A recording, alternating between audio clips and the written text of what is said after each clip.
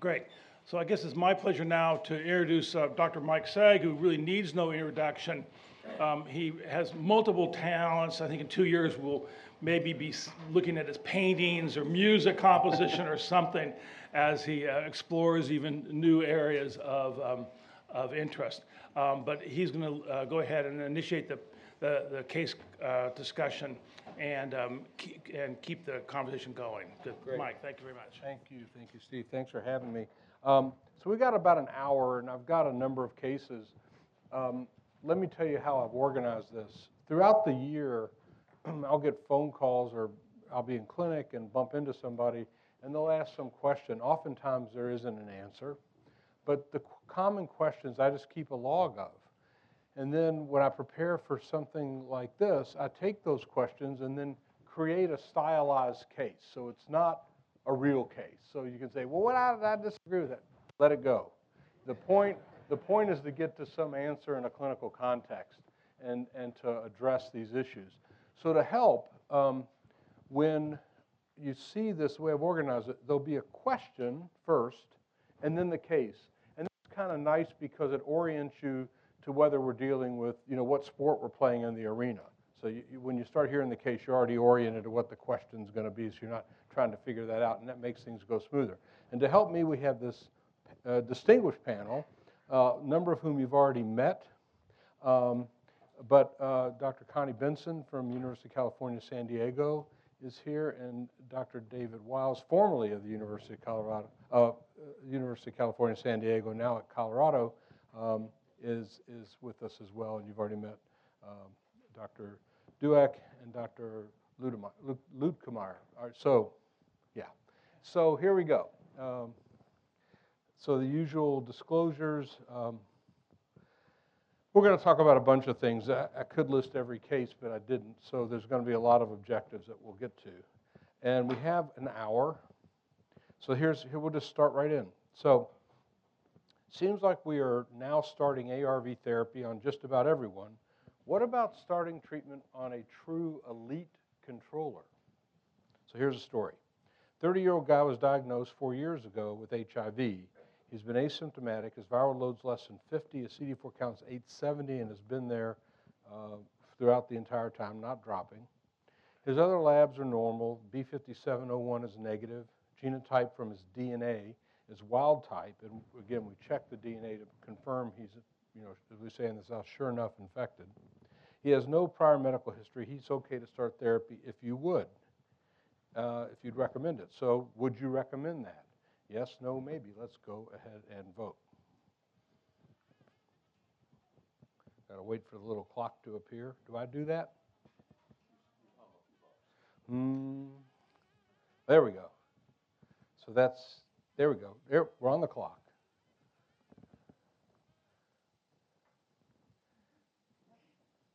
And music.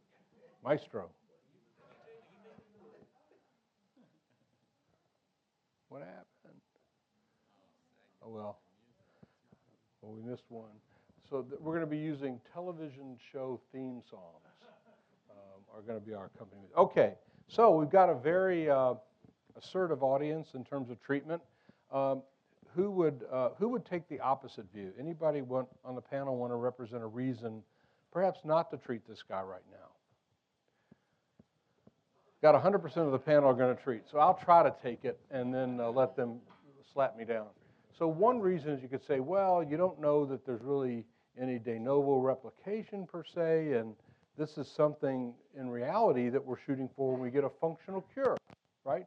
So you're talking about getting people who've been on antiretroviral therapy, do something to their immune system, vaccine or something, immune modulator. You pull away the antiretroviral therapy and look for them to just sail along. And if that's good enough for functional cure, that should be good enough for this guy that you didn't have to go through all that. So that's an argument. Take it away, Danny. So you are wrong. So At least you didn't call me an ignorant slut. I'm an intelligent slut. I haven't treated a patient for decades now, so I'm talking as a scientist. An elite controller, you define them because you can't detect virus in their blood, right? But that's all dependent on how much blood you take and the sensitivity of your assay. And we've done a lot of studies on elite controllers, and you can always detect virus in their blood. You just use a lot of blood, and you have a very sensitive assay. The virus is in the lymph nodes. There's a lot of virus in the lymph nodes, and it is evolving, and you can do that from, and we know that because we've sequenced it. So there's virus evolution, and that's enough for me to start someone. So the evolution implies that there's replication. Correct. Yeah. And an immune system response that it's evolving away from. Correct. Okay. Other thoughts? Connie. Oh, this is like, what's my line? You remember that? Just a comment also that people do progress. We know that this is a snapshot in time, and so people can be elite controllers until they're not. Uh-huh. We have data about that, and they can be infectious. And we know that, again, this right now, if we looked at, there can be a discordance between semen and plasma. So this is where he is right now. Is it emergency? No.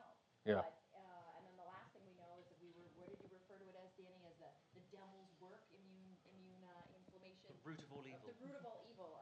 So we do also know from a lot of work that's been done that even elite controllers have more background immune activation than people who don't have HIV. So it's not that he's okay like this. There's something bad that's still going on if you look hard enough. So this, you just alluded to this. These are data from your institution, right? Bottom line, this came from Peter Hunt from quite a while ago, but looking at HIV negatives in terms of CD38 positive cells, which is signs of inflammation. And those who are HIV negative, you can see on the far left, and those who are non-controllers on the far right. And notice that the elite controllers are roughly about as active as those on antiretroviral therapy, and actually they may be even more, have more activation. So that leads to downstream complications. In the interest of time, I think we've made the points. One thing that, in talking with Peter and Steve Deeks and others who worked on this project, one thing that seems to be popping up, if you're really on the fence, is that you can look at CD4-CD8 ratio. And that's a pretty good sign. If you're on the fence, if that ratio is above 1, you might be able to watch a little longer, despite Dr. Duack calling you an ignorant slut. But if it's below 0.5, that should be a trigger to go ahead and just do it. Yeah, people say, well, when do you stop? The answer is you don't. One final question just to the panel. What about functional cure? I mean, to me, this is a functional cure of sorts. This is what you'd be looking for, no? No, it's absolutely not a functional cure. If you looked at my definition right at the beginning, you want to get rid of the virus that is causing damage to you. And in the elite controllers, there is virus that is causing damage to them. So it's absolutely not a functional cure. It's at one end of the spectrum of disease. It's not a cure or even a functional cure. But how are you going to, how do you distinguish between this guy that I just described and somebody who had been through a functional cure approach? Because the person who's been through a functional cure is not making infectious virus that is infecting new cells and can potentially transmit virus to another individual. How are you going to determine that? How do you know that? What metric are you going to use to demonstrate? There are a whole host of assays, some better than others. They are constantly improving. We may need to do, for example, lymph node biopsies to look in there, but it's tricky. Yeah. Chip? The best way is to take someone off therapy and see Right. if virus comes back. Right. Chip? Just wanted to ask Dr. Dueck whether he can promise us there would not be a press release from Dr. Fauci if he did this in 10 out of 10 people. It's already happened. There's already a press release. Okay, Sorry. Yeah. But it came from the White House, not from me. I don't have a place for it. It's an alternate fact. Yeah. Okay. Well, I mean, but you see my point, because my retort to you would be, okay, in this guy, if we ran those assays and saw that they read out like your functional cure, you would advocate not treating? So in other words, this guy, you ran your lymph node assay, you don't see the evolution. In this guy. In this guy? But we would. We always Well, do. okay. Well, what if you didn't? But we do. We've Okay. looked at tons The next case, we've looked at tons of elite controllers. what regimen should I initiate when I begin therapy? This is what's nice about being the moderator. What should I start treatment with? So this is a 48-year-old guy, recently diagnosed, asymptomatic, viral loads 28,000, CD4 count 650, everything's pretty much negative, including his B5701 and his wild type genotype, negative medical history on no other medicines, normal renal function, okay to start therapy. And right away you think to yourself, yeah, he made up this case, right? There's virtually nobody just like this, but we're going to assume, I'm trying to take all the the noise out of the case question. So with that in mind, what regimen would you choose? I'm going to give you a chance to look at this. There's a number of fixed dose combination regimens, 1 pill once a day. There's a few that are 2 pills once a day. I might notice that at the bottom I put raltegravir number 8 as once daily. That will be released within the month, probably. You'll hear about that. It just got approved by the European FDA equivalent. It's 1,200 milligrams, so that's 2 600 milligrams once a day, so you don't have to worry about the afternoon. So assume that's available to you now. Let's go ahead and vote.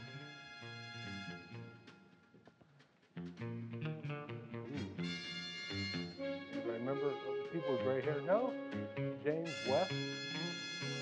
Dr. Lovelace? Right? Yeah. Right. Artemis Gordon? Sounds like a Western, doesn't it? Yeah. Here we go. So, most people went with the, interestingly, TAF, either FTC or 3TC with dolutegravir. Others went with the abacavir option, 48-year-old guy. So, Dr. Wiles, what would you do here? I probably would have gone with TAF, FTC, and dolutegravir as separate. I mean, I think I definitely would have used, thanks, Dean, an integrase-based regimen. There's a lot of good choices now. I think, some things to consider are food restrictions or what the patient's lifestyle's like and schedule and things like that. Rilpivirine's not a bad option. It's maybe a little less forgiving. So if I had any concerns about adherence, I might not go with that. But otherwise, that's certainly an option for this gent with the lower viral load. Okay. Annie, what about this dolutegravir 3TC option? I would not. Mike? I would not give that, and I saw that nobody gave that. We don't have data for giving people dolutegravir 3TC right off the bat. His viral load is low. You could imagine that he might do well, but if you really are hot to do that, I would switch him once he's suppressed, not. Okay, so let's say you did what 35% said, and would you switch him over at that point, assuming there's? I would really need a reason to do it. So Okay. I think that the Lamadol was 100 people. It was exciting, but that's early data, and I think we need more. But if the times when I've gone off script are when there are a lot more complications there. Yep. Anybody want to back up or provide some support for rilpivirine? Viral loads 28,000 with fixed dose combination. Yeah. It's okay, right? 14%. There's nothing wrong with that choice. They're really outside of the that bottom one with dolutegravir 3TC. They're all reasonable choices. Anybody want to comment about number 1? 5% of the audience went with the artist formerly known as A, which I can't say a tripla. I'm not allowed to do that. Just no, just totally out. But it was the bomb, right? I mean, it was it. It was. 2007. We'll come back to that in a later case. Okay. Any other thoughts from the audience? Any pushback? I think the point of showing this is that we have a lot of great options, right? A lot of great options, and they're going to get better still.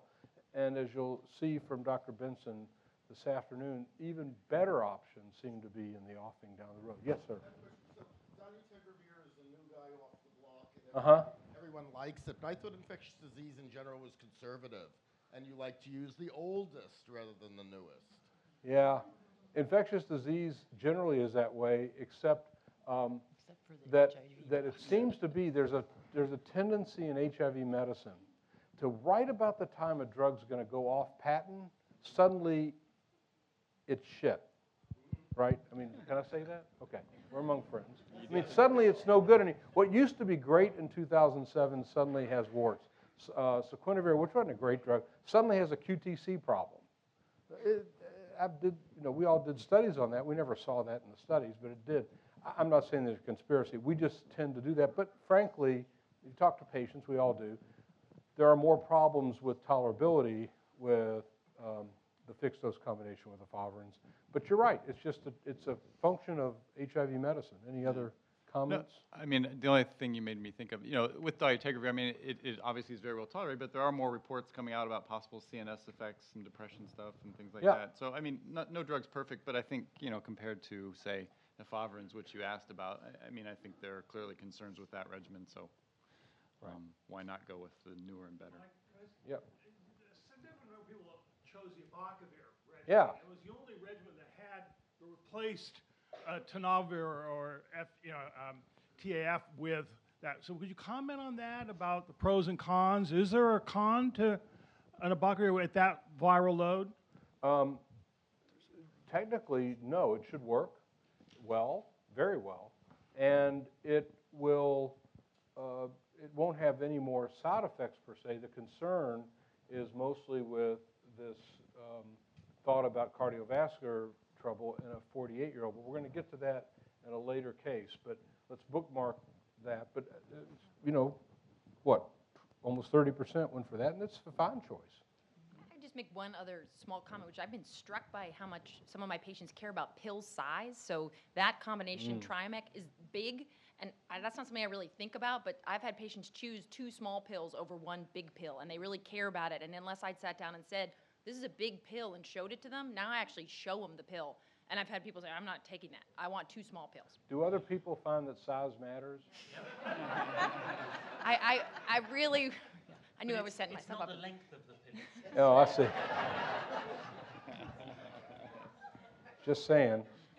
But you're right, and I think the data show that the biggest drawback, I think, for adherence is twice daily versus once daily. And whether it's 1 or 2 pills, some folks might prefer taking 2 smaller pills, right, than 1 big honker, right? Okay, so let's change this up a bit. Same exact story, except now the viral load on baseline is 760,000, right? And the CD4 count's 21. So is there something different? We got the same kind of choices. I took out, obviously, the dolutegravir 3TC. I don't think anybody would even think to do that even close. But the rest of them are more or less the same. Let's go ahead and vote.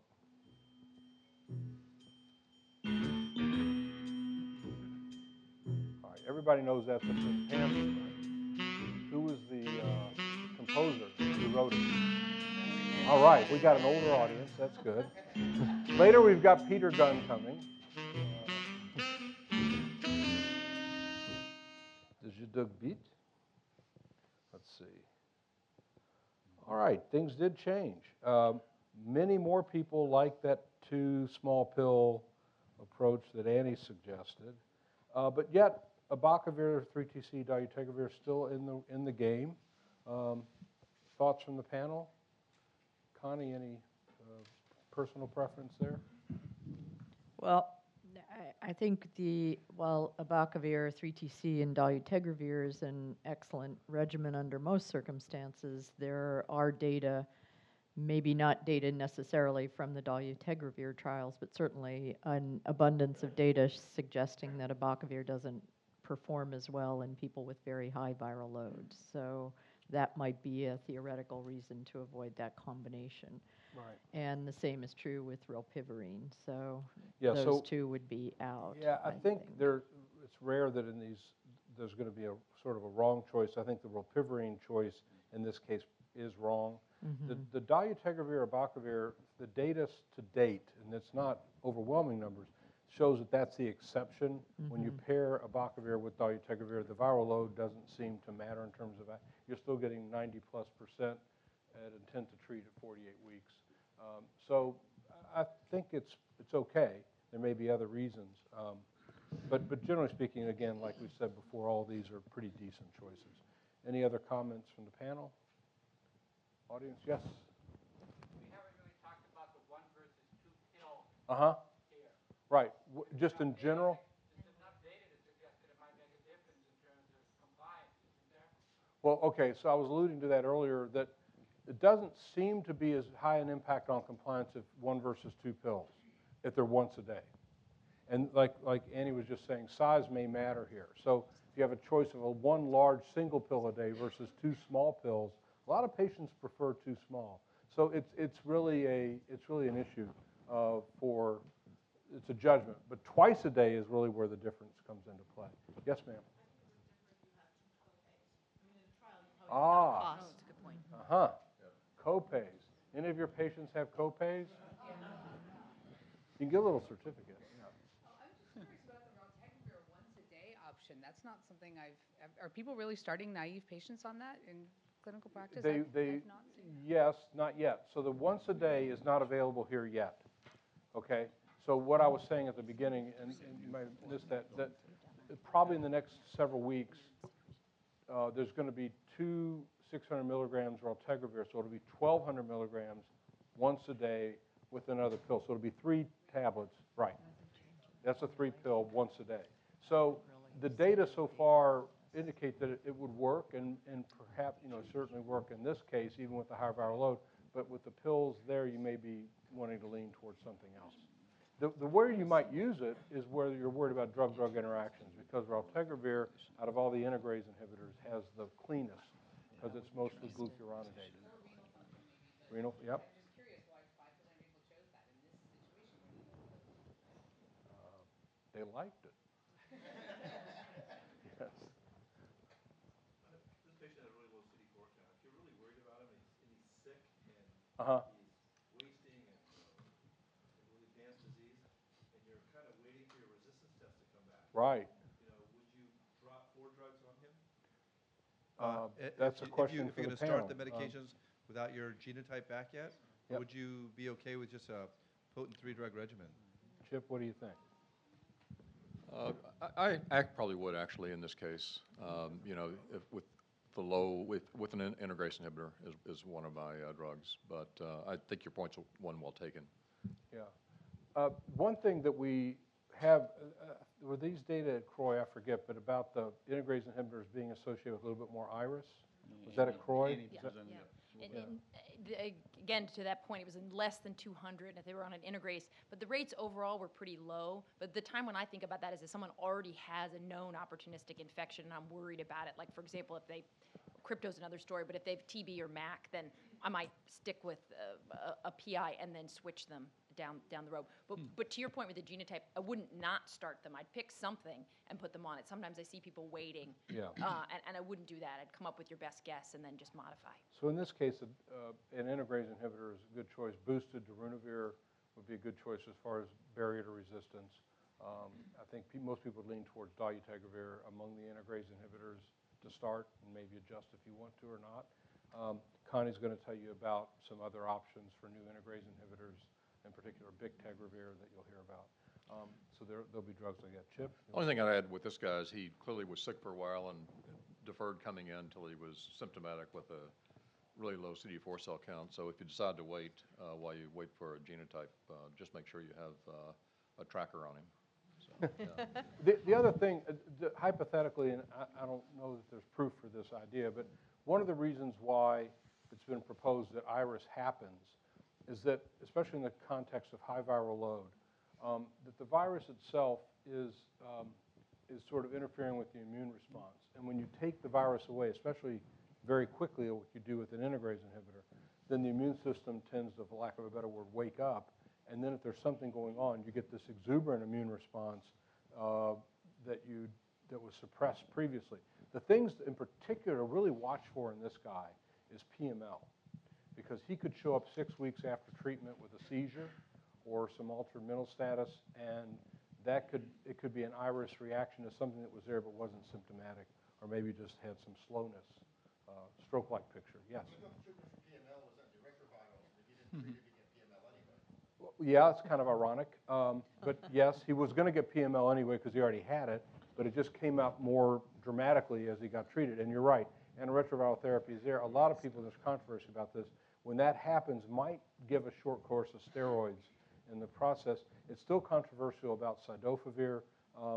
Most of the randomized trials did not show any benefit, but I'll say that you look carefully at those, there wasn't great management of the cidofovir toxicity with proper use of probenecid and saline prior to giving the drug. So I think that might still be on the table, and it wouldn't be terribly wrong if you did that. But you're right. So that's the treatment, and you just keep plowing ahead and hope that they pull through it. Okay. These are the guidelines from the ISUSA. You'll notice that it's mostly integrase inhibitors here that's recommended. I show this slide mostly to point out that alternative regimens are not bad regimens. They're alternative. That's okay. It's up to you to decide what to use. It's not like you're doing something wrong. Now, there are not recommended regimens. That would not be good. But alternative regimens are okay. And I just finished with this observation. This came from Andrew Hill in Great Britain, who makes a point of studying cost. This is annual cost, 1 year, sub-Saharan Africa for these regimens.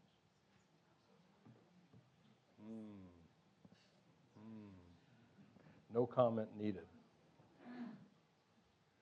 So, the reason I also bring that up, just we don't have time to go into great detail on this, but one of the questions that will come up is, will cost ever become a factor in what we choose? Right now, we've sort of been allowed to do what we think is right. At Kaiser, I know there's great discussion about, finding the right regimens that are most cost-effective and all that. And that's a health system that, in my opinion, operates the right way with capitated costs and people working together as a team to deliver care in a way that's not fee-for-service driven. And hopefully that's the future of editorializing a little bit. But it may be that cost comes into play, not next year, but in future years. So this is a common question. You got a new guy on treatment. You mentioned about resistance. He has a 194V at baseline. So this happens to be a woman, newly diagnosed, same viral load CD4 count, same story as before, except that she's not pregnant and she doesn't plan to become pregnant, and she's okay to start therapy, and she's got an M184V. So does that change what you'd recommend for her? Viral load 28,000, CD4 count 600 something. Go ahead and vote.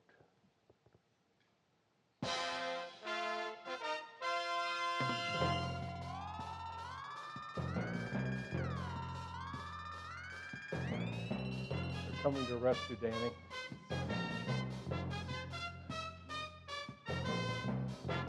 Ship. California Highway Patrol. It's a California TV show. I thought, yeah, that's appropriate where we are. All right. So nobody went for dolutegravir 3TC. Good. Sophisticated audience. That's one where you're just basically giving monotherapy. Comment from the panel on this? David? I think the audience navigated this pretty well. We don't know about the RAL once daily, but certainly the switch-merck studies, suggested that pre-existing exposure or M184V was not good for that regimen potentially. I think you just naturally would assume the same thing with rilpivirine.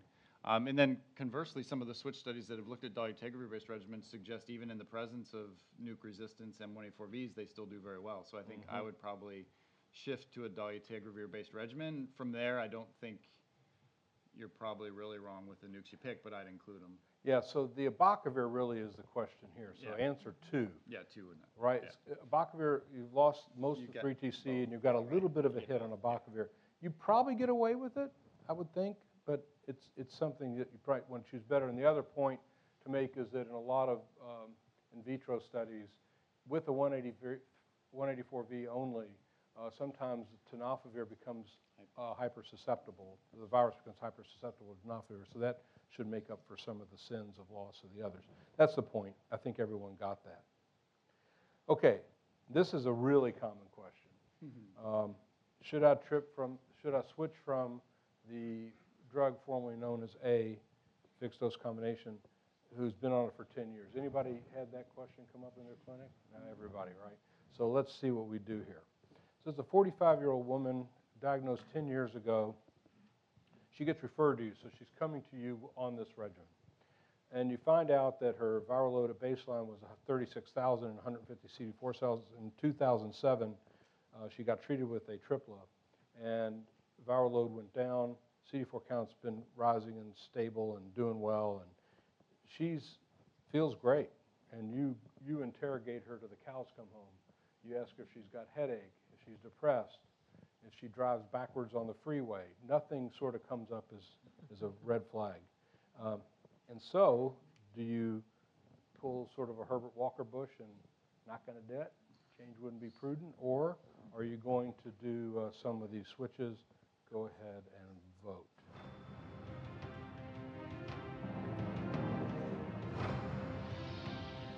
It's a very more moderate. It's Game of Thrones. Shame. Shame. Shame. Shame. Okay. All right. Shame if you changed. Shame if you didn't. What do you think, guys? Danny? Number 4, 1, 2, 3. the integrase inhibitor. Oh, you would? So I don't treat, but she's got the virus load, she can transmit. Bad, right? It would be, she's got no virus. She's What? undetectable. Oh, I thought she had 36,000. No, at the beginning, and it went That down was to before she undetectable. So started. now she's undetectable. She's been undetectable for 10 years. Leave it then. All right. Perfect. So, Great. Connie? so I think you made the point after, a lot of questioning that she has no symptoms. Swears. Swears she has no symptoms. Yep. And one of the, I think, experiences many people have had is when someone who swears they have no symptoms at all on efavirenz, you take them off of efavirenz and suddenly they realize, well, I actually feel a little bit better than I did. I'm thinking a little more clearly and I'm more energized. And so I think what we consider to be lack of symptoms may not always be recognized, particularly when somebody was started 10 years ago, because 10 years ago this was the best regimen.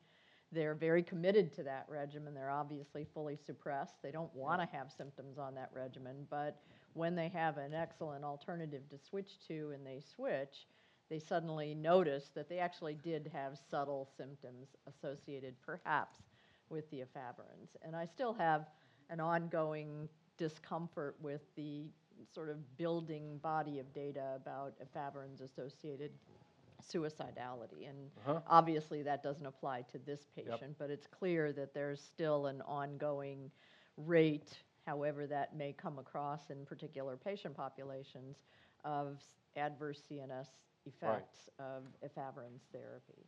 Yep. So I wouldn't change for a virologic reason necessarily, but maybe for other quality of life reasons. The other thing I was in the Washington meeting just earlier this week, and Mike presented somewhat similar cases. And The same cases. one of the points that I thought about at the time, but we didn't make, is that there is a small proportion of individuals who have lipid abnormalities with efavirenz, and so maybe not applicable to this case either, but maybe another sort of soft reason to switch to a non-lipid forming or lipid-associated regimen. Any other comments or thoughts? Danny, you're Mike, just I have angry you're to going to go. leave? It's not because I have an Uber to catch, it's because you're an ignorant slut. Thank you. You may.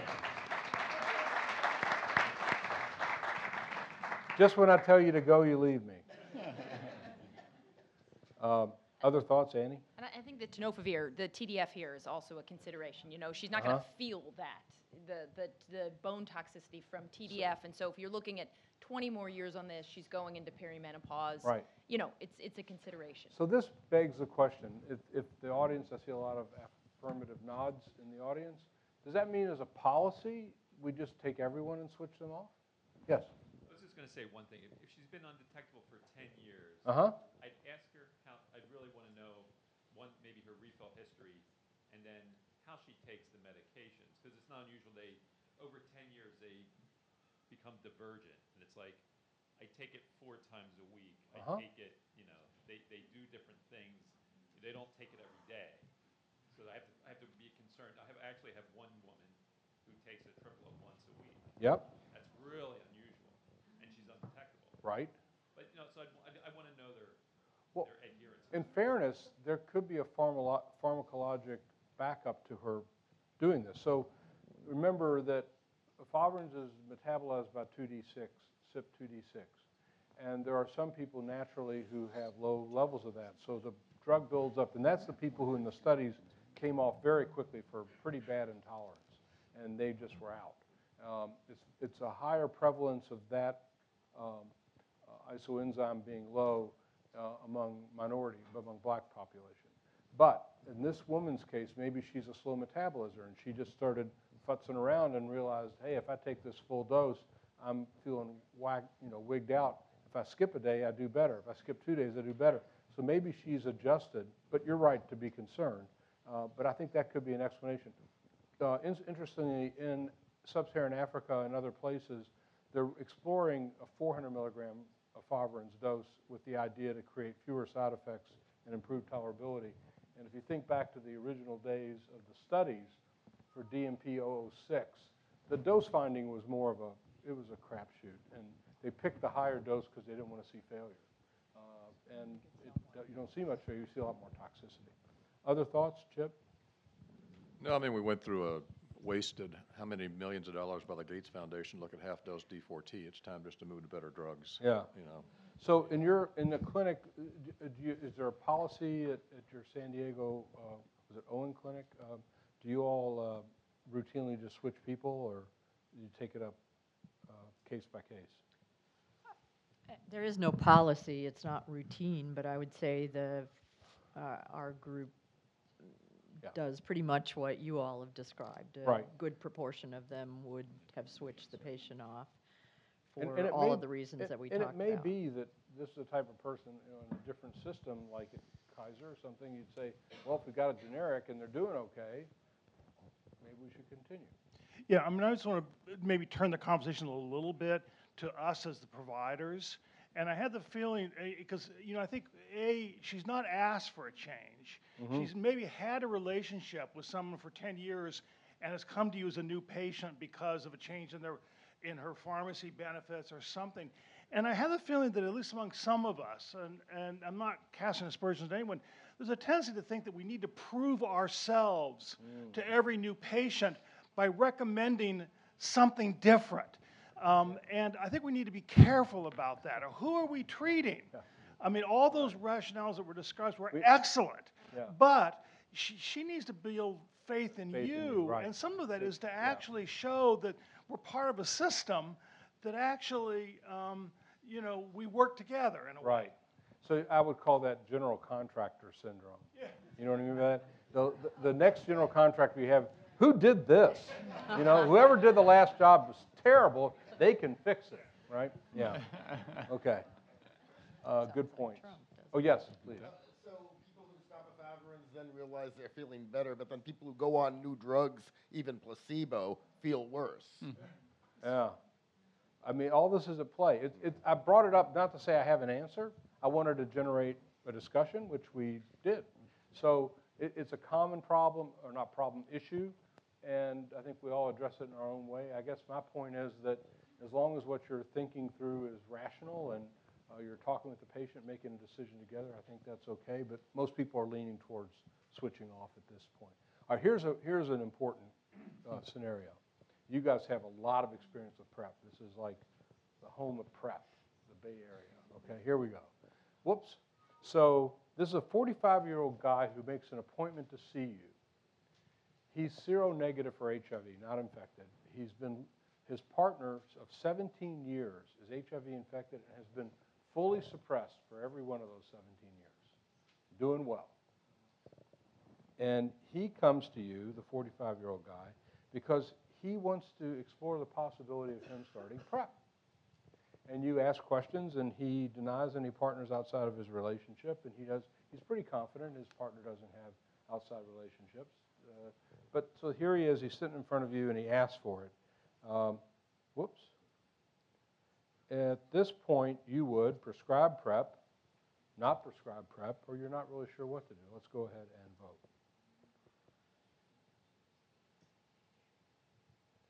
Yeah, I started the clock a little early on that.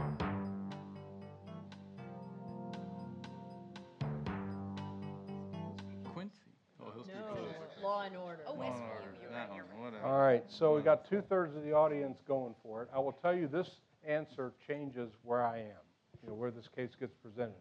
This is on the higher side of prescribing.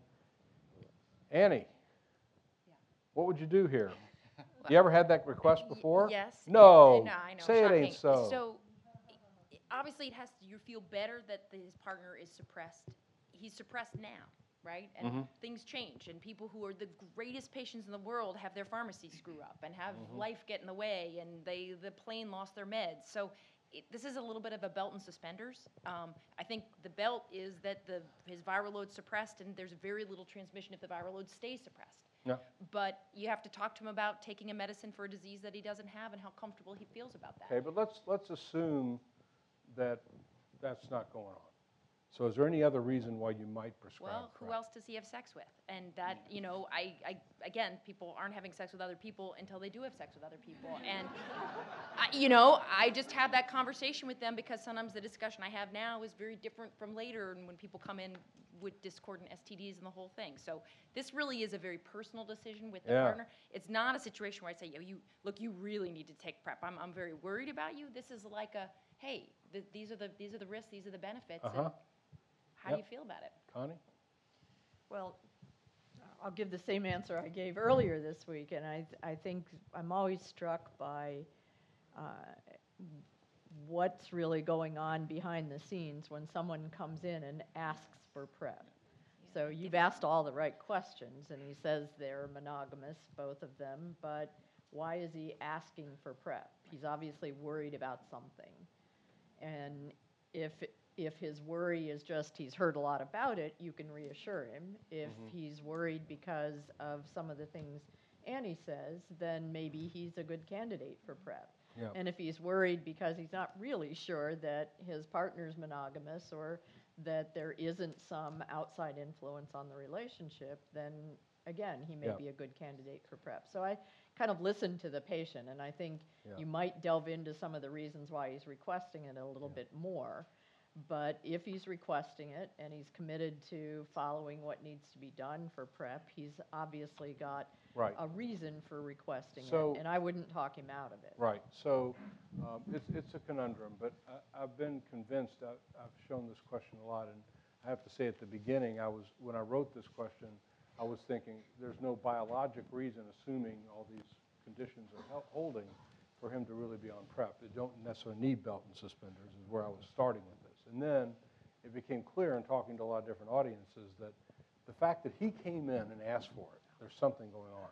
So my conclusion at this point, see if you agree, is to say, I could spend time delving in, but it's probably wasted time. I will say, look, assuming, I'm going to give you a fact, and then I want you to tell me what you'd like us to do. The fact is that if your partner continues taking his medicine regularly and his viral load stays suppressed, he will not, in all likelihood, all parameters, not transmit the virus to you. Now, with that out there, do you want PrEP? And then they don't have to divulge anything. And if they say yes, there you go. You write the prescription, and we're done. And if they say, no, that reassured me, then you can move on that way. But more times than not, I think it's, there's some ulterior motive that they may not feel comfortable telling you because you might be the doctor for that patient, right? And it's a little bit of a conflict. Okay. Question? Yeah. Can you comment about TDF FTC for PrEP versus TAF FTC for PrEP in the pharmaceutical? Yeah, real quickly, there's not a great biologic reason. There's some guesses as to why TAF might not work because of penetration into mucosal sites, but there are no data yet for TAF. They're working on it. And there's other things coming along that could be even better, longer acting, whatever. I thought that TDF got poorly absorbed, so it had higher concentrations in the rectum, which might be protective. I don't know those data. Anybody?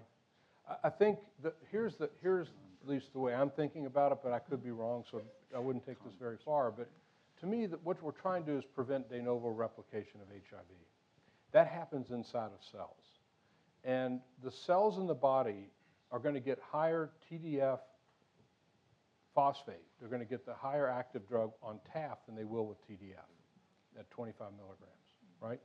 And so that's the thought. But other people are saying, well, you want it in the tissue itself, and that debate hasn't been resolved. Like that's actually cell type specific, the uptake, so it's still an open question about intracellular. Whether it's monocytes or whether, yeah. And so I think that's the reason studies need to be done. Yeah. If you were asking about TDF getting to the rectum through the stool, doesn't help you there. It helps you inside the cells that the virus is trying to infect. And that's what's being resolved. I mean, we can take a vote and people's guess. The other thing to remember about PrEP is that PrEP is not just the pill, but it's the start of an engagement. because then you're able to have an opportunity to talk to that person, develop it over time, and then you can figure out, maybe you want to be on PrEP now, and then maybe after 3 months, 6 months, you may decide, okay, Right. we know each other well enough, and now you don't need to do it. But then you've had a real chance to engage that person over a longer period That's of time. right. That's exactly right. Yeah. If they're currently using condoms, would you proactively suggest that they don't have to?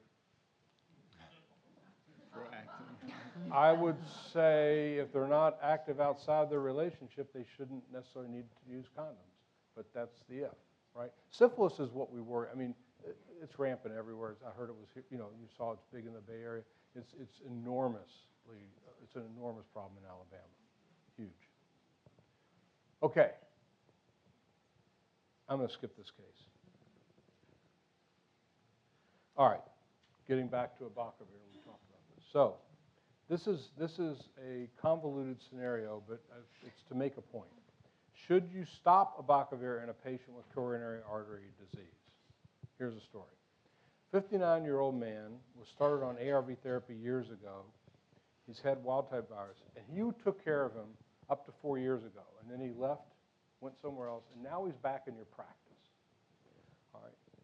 He's currently on something that was started elsewhere, abacavir 3-TC dolutegravir fixed dose.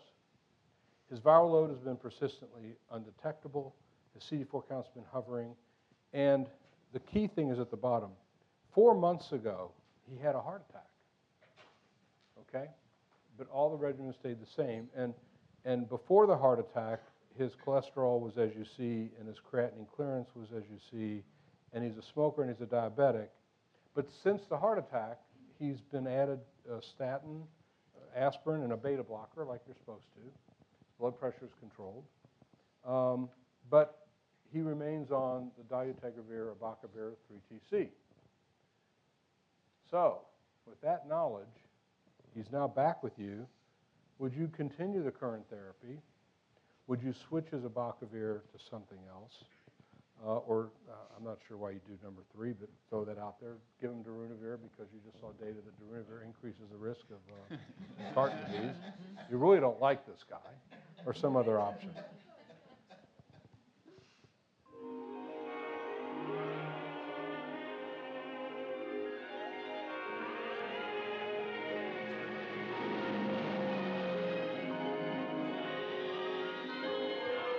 This the plane? The plane. Okay. Fantasy Island, yeah. Let's see. So most people would change. So this is like Terryton. Would you rather fight or switch? Well, if you're smoking Territons, you should. You should probably quit. Go ahead, Connie. Well, since I know you are planning to make the points already, the relationship between abacavir and risk of cardiovascular events is, I think, still a controversial one. There is a huge body of data from observational databases and studies suggesting that there is a risk of an increased risk of current therapy with abacavir and cardiovascular disease events, although there's an also growing body of data from all of the randomized clinical trials showing no relationship. So the potential biases of observational databases versus randomized clinical trials come into play, but usually the randomized clinical trials were of younger populations. Yeah. So I think it's still a debatable point, and we could probably debate it forever, and we'll never have a conclusion to the discussion. So I think there are plenty of options available to this gentleman. I would concentrate on dealing with some of the traditional risk factors for cardiovascular disease more intensively, but if there's another option to switch to, I would probably switch this gentleman to another regimen. Annie? Yeah, I mean, I agree. I think that if abacavir is playing a role, so one thing is that because it's current and not former, it's been postulated that maybe this is platelet mediated, and in many of those studies they didn't look at what aspirin because it was observational, so now he's on an aspirin, and so if it is platelet mediated and he's on an aspirin, you may have mitigated that risk. That being said, he's the one who has another heart attack, and you don't know. So I think about this, but I think if it is abacavir, it's really on the margin. So I haven't tended to go sort of crazy on this. I think the question is, what are your risks with TAF, and are you comfortable going down that road?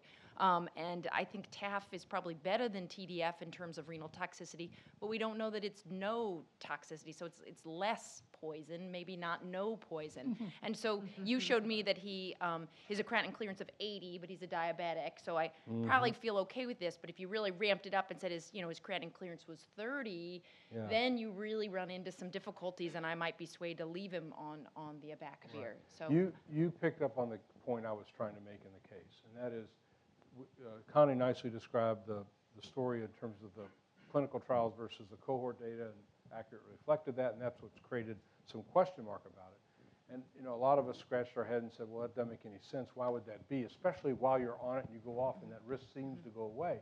And then there was a basic science assessment that showed that abacavir does lead to some degree of platelet aggregation that might explain the increased risk, even though it's a relative risk. It's not an absolute huge thing. It's just partial.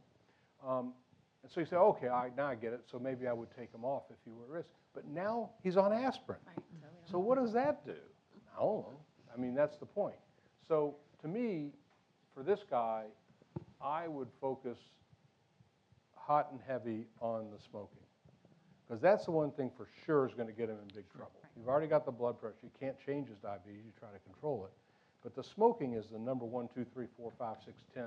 And we're dancing on the head of a pin a little bit around changing his ARV regimen. So just prioritizing, I think that was the point. Yeah. So are you wrong to switch? No. Are you right to continue? Yeah, sort of. I mean, you can have the conversation with the patient. Yeah. Oh, yeah. Yeah, you can do that, right? The only other piece that I'd add there, though, is the one thing that is really bad for him is being viremic. So sometimes I try to do my best. I think I'm really helping people, and then it gets screwed up, and they end up viremic because the pharmacy screwed up, or they didn't understand it, or whatever happens. And so, maybe my patients, I'm seeing some faces, but you do not want him viremic. So sometimes keeping with what you're on and maximizing the other medicines, particularly if someone's having trouble with change in their life. I've become I've been burned a number of times. Right. So I wanted to make this point about observational data, and those of you who know me know that I've been a proponent of observational data, but they do have problems in the sense that sometimes what's in the chart is not correct.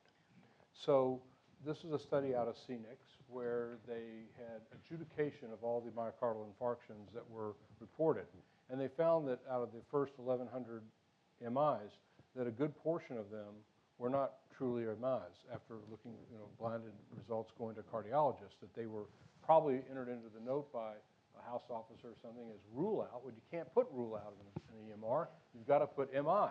And if you don't bother to change that on discharge, MI stays in the system, and they've had a heart attack, whether they did or not. So I forget the exact number, but it was like 30% or so that really weren't MIs. But then among those that were for sure MIs, they were about 50-50 between these two types. So type 1 is what we think about, right? That's traditional plaque, rupture, blockage, heart attack. But then 50% were type 2, which means either supply-demand mismatch, like in shock or sepsis, or vasospasm. You ever had a patient who's done crystal meth? No. I mean, it happens, right? Or coke, right? So those are younger people typically, and they have a heart attack from this, and that I'm not sure abacavir would change, right? So that's the only point. So we need to take. So there's two points here. One is that the randomized trials are better in a way because they have control, but they don't follow for long enough for the long-term outcome. The cohorts are great for long-term outcomes, but you got to look at it a little bit with a careful eye to know who the investigators were and how they went about documenting the outcomes. All right, here's another question that comes up. We've got two more I'll do, and then we'll quit. So have somebody with low-level detectable virus kind of persistently identified. So you get referred a guy, and he's diagnosed 18 years ago. His original viral load was almost 1 million, and his original CD4 count was 70. His CD4 count now is 500 range, but he really never goes below 20. He's never above 100, but he's never below 20. Kind of smoldering. Anybody have a case like that? Yeah, we all do, right? And it doesn't matter what he was treated on necessarily, but now he's on some kind of cockamamie regimen that you could call it, dolutegravir, darunavir, and 3TC. I mean, it may be that dolutegravir, in our clinic, they're calling it D&D. There's a lot of people starting people on that. I'm kind of going, really? Remember the raltegravir story with darunavir? But data need to support that. But that's what he's on. So here you go. And so would you change his therapy because he's got this persistent level of viremia? Go ahead and vote. Yeah.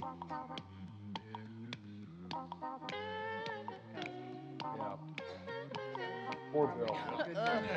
Probably not a good one. Poor Bill. You know that expression, bye Felicia? Anyway, sorry, it's lame humor. Okay, so most people would not change him. Anybody on the panel would try to change his therapy because of this persistent viremia? Chip? One thing you could do would be to get a DNA resistance genotype and Okay. just get a little more data to decide whether he needs this crazy regimen. Right. And then, I guess, and sure, and so you could switch if you saw there was some resistance there. Or not. Or not. Right. Let's say you did that and there's no resistance to the regimen. Or any regimen. Or any regimen, yeah. Yeah, then you sounds like you're having some trouble with somebody who's not as adherent as you think he is. Could be that. And so I'd have a discussion about that, and then probably try to get him on a regimen that would be less likely to have any side effects at all. Right. And would be as forgiving as possible. Yep. So that's the direction I'd probably go under those circumstances. Okay. Other thoughts? I mean, I think that's about right. I would assume he probably has resistance. I don't even know if I would bother to try to do a DNA, with all the, I'd assume like he has an M184V or something like that. Right. But I agree with what Chip said. If this guy's been persistently low-level positive on all these different regimens, I would assume it's an adherence issue. Well, there are some data that showing some other people have gone and taken this and said, well, what if we intensify briefly, throw an extra powerful drug that works, whatever, and more often than not, it doesn't change, right? And that's a different scenario where, because this guy had high viral load baseline, well, years ago, typically viral load is directly related to the number of cells in the body producing virus at that moment in time. So it means he's got a large reservoir. And one of the possibilities is that you're never going to get him less than 20 because he's got a reservoir that's spitting out virus enough over time without necessarily having de novo replication. And part of the reason I might think that's a play here, because if he were having some smoldering replication through inadherence to other things, it should start creeping up and you'd see resistance emerging. And so it's a complicated situation. I just raised it because I think all the points made are valid. It's just you got to work through it some. I think there were some great suggestions on how to do that. Yeah. A point was made during the discussion of the elite controller, quote unquote, about looking at the ratio, the CD4, CD4, yeah. And I used to do that because it was a cheap way to look at what might be going on. Because if this person's CD8, ratio is dropping, despite a relatively stable appearing CD4 and low viral load, I would probably be more concerned about, this immune reactivation. And I don't know, is there any data that supports that approach? Because it's not any special test. Yeah, there are data that show in most every study of some bad outcome, heart attacks, cancer, a low CD4 to CD8 ratio is often a predictor. But the question then becomes, can you do anything about that? And let's take a situation not like this, but that somebody's been persistently less than 20. I don't know that there's much you can do except, say, well, I've got to watch this guy a little bit more carefully for a bad outcome. And in here, you got some more to work with and some things to think about. I just raised it because it's a common question that we get, and the answer isn't straightforward or simple. So there is some work to do and some thinking. All right, this will be my last case. So what regimen should I use as initial therapy in a pregnant patient? So this is a woman who comes in, newly diagnosed, 2.5 months pregnant, got tested by her OB. Viral load, remarkably, is the same as that initial case. I don't know how that happened. And all the other labs are negative. This is her first pregnancy, and she's eager to start treatment. So what regimen would you choose? And here are your options. I'll let you look at them. They're pretty much the same as we had at the beginning. Let's go ahead and vote.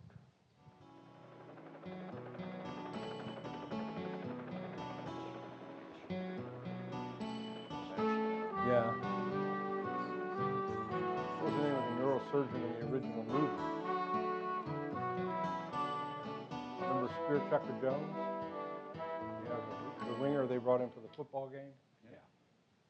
I've got some plays. Okay. Whoa. All right. So I didn't want to bias you ahead of time, but technically there are wrong answers here. Okay?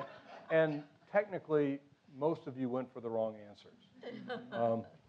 So in the interest of time, we're hitting the red zone. I'll just say what the issues are. So far, there's not sufficient safety data for either TAF or dolutegravir to use as a conscious first choice. Now, if somebody's on those regimens and become pregnant, and you're 4 months into the pregnancy and they're still on it, that's a whole other question. But this is starting up de novo.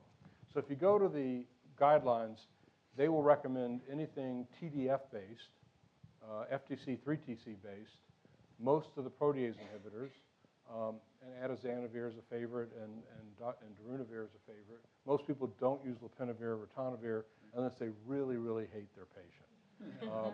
Same with zidovudine, right? But for integrase inhibitors, the raltegravir is okay, but not dolutegravir and not TAF yet. And the reasons are this, that in TAF, it's been documented that intracellular TDF levels, tenofovir diphosphate, which is the active moiety, is much higher than you get in the mom, in the fetus. And nobody knows what that means yet. So until that gets worked out a little bit more, we tend to try to avoid using something with TAF.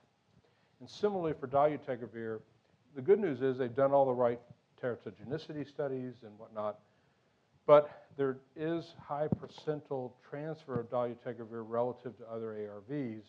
And so until that's worked out, and also slower neonatal clearance, we don't know what a higher level will do. Now, so far, it looks like dolutegravir at high levels is not causing a lot of problems for others, and they tested higher doses in some of the clinical trials and didn't see any major toxicity, sort of like the opposite of what you might see with rilpivirine. When they went to higher doses, they saw EKG and shortening QTC. So until this gets worked out, that would be sort of an incorrect answer. Are you committing malpractice? Probably not. But when you get this test question on your post-test evaluation, you'll kind of remember that. Because the only right answer in that one is the one with efavirenz. And a lot of people say, wait a minute, efavirenz was a Category D drug. Focus on past tense. It's been removed. So now it's okay to use efavirenz here relative to those other ones, but most people wouldn't choose that. They'd choose some of the other options. Questions or comments from the panel? Okay, so here are the conclusions. There's still debate about elite controllers. The presence of an M184V doesn't affect the initial therapy much, except for perhaps the use of abacavir. The primary, secondary MIs equally distributed for the most part. Keep that in mind as you're making choices about what to do with therapy. Hold off on TAF or dolutegravir for now in pregnant women. And you don't need to change therapy necessarily if you have low-level persistent viremia, but you sort of are obliged to think it through and work it out and see if there's something going on with the patient adherence and whatnot. So thanks to the panel. Thank you all for participating in this. And I think we have more questions for them, or just go to lunch. Oh, wait, there's some questions. Sorry. We had a lot of them come in as we went, which was great, by the way. That really makes it much more dynamic. So we'll finish with this one. First-line therapy, if you were in the setting of national guidelines in a resource-limited country. So you guys, all of you, work. Would you do something different in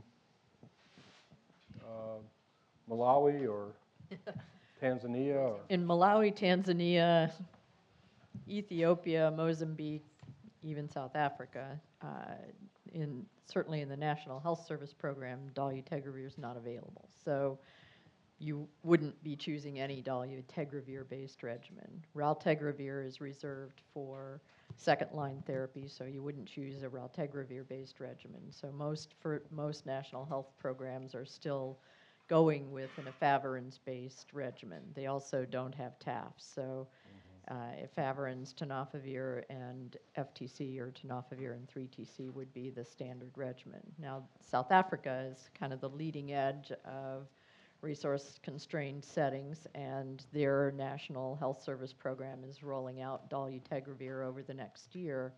I think a lot of the lower resourced countries in sub-Saharan Africa and other places around the world will not be doing that anytime soon. So, right. So, but you could see where, based on that pricing I showed you, that actually dolutegravir and TAF, once they get approved, will be a relatively inexpensive option, which I'm sure once it gets out there will be used a fair amount. I would also argue that we've spent too many years obsessing about $64 versus $68, when in fact there's a lot more to taking care of a patient. If the $64 regimen requires another 20 minutes of talking through sleep disorders and troubles like that, the drug cost is really important, but it is not the driver when you get down in these range of the overall cost of taking care of a patient. Right. Certainly if they're failing more often, developing more resistance, needing more monitoring, I think you really have to look at the whole cost and not obsess about a few dollars. Right. I just want to make one quick comment about TAF, because I think we are increasingly looking at TAF and TDF as interchangeable, and that there are some drug-drug interactions, particularly in the realm of TB therapy. So if you're giving rifampin, we actually have not well worked out that drug-drug interaction, and there may be some concerns there. So while we often are like, oh, they're just the same thing, just double check, because there's some issues with PGP with TAF. And so if people are being treated with real heavy-duty drug-interacting substances, double check for your patients on TAF, because it's not the same as TDF. Right. So we have a few more minutes here, 3 more minutes. So we've got 3 questions left, so we'll go through those fast. Any comment on use of cobicistat in pregnancy? I was going to ask you that. No, I don't, it's not. I'm not aware. No, it's not worked It's through not yet. that I've looked at it Yeah. recently, but I'm not aware of any. Keep your eye on the guidelines, perinatal guidelines, but by my last look, it is not listed as a drug to use. Frequency that you check viral load for a highly adherent patient with persistently low viremia. So how often do you all check? Every week, every month, every 6 months? How do you know they're highly adherent? Yeah, they're highly adherent. How do you know? Well, I mean, every time you check them, they're undetectable. So what we've done. Low level. Oh, I'm sorry, low level viremia. I misread. Okay, right. So what do y'all do? I mean, I've got a couple of guys like this where we've gone through the whole thing. I've sent darunavir levels, like they're taking their medicines. I had Monica cut their hair. And so now, like, I'm down to every 3 to 6 months because it doesn't change. Their T cell count isn't going down. So it's just, this is about me and my anxiety. Yeah. Yeah. So most people, I think, are following now every 6 months. And where I think there's a big change is for those who are, not to this question, but who have persistent low level, undetectable virus, and their CD4 count goes above 500, why are you checking the CD4 count? I mean, just save the money. You aren't going to do anything different. But as long as they stay below undetectable. But Chip, you want to comment on the? I was just going to say that taking a viral load tells them you care about it and you're worried about it too. And so I think even if you're not completely certain about the adherence no matter what they say. So I think in folks like that, a little more frequent monitoring makes the point to them that it's something that you're still concerned about and hope they are too. That's right. Okay. And then the final question is, if the CD4 continues to decline despite viral load suppression, do you switch to an alternative regimen? I think it's mostly not so much decline, but there's a lot of patients who start off like that high viral load, low CD4 count person. You drop their viral load nicely, but their CD4 count doesn't make it to 200 after 8 years, right? Or they're stuck at about 100. We all have those patients. So does changing the regimen help that? No, I think in the early days we all went through a whole series of changing regimens, thinking we are probably missing something. We need to get that CD4 count up, and then there's just like the guy with the low level of viremia, there's a whole segment of our patient population who just never gets that dramatic increase in CD4 cells. Right.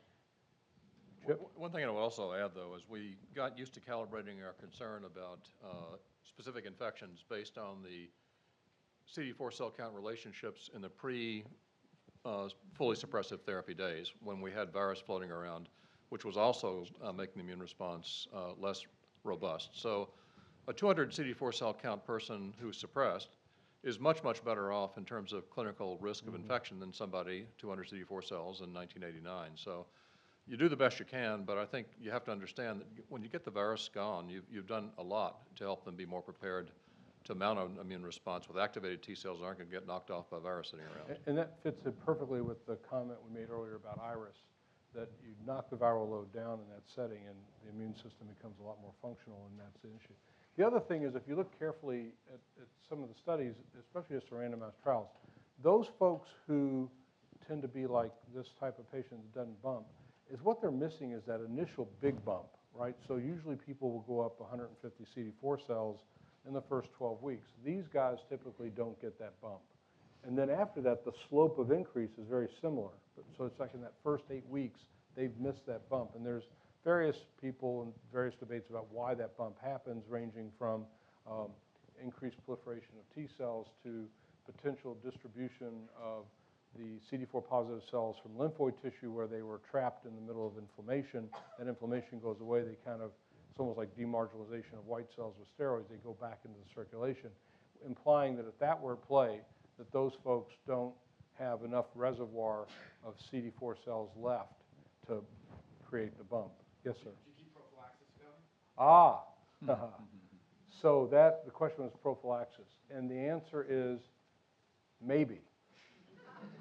So I'll tell you what, No, there's actually there are data, but it's now being refuted, which makes me a little uncomfortable, right?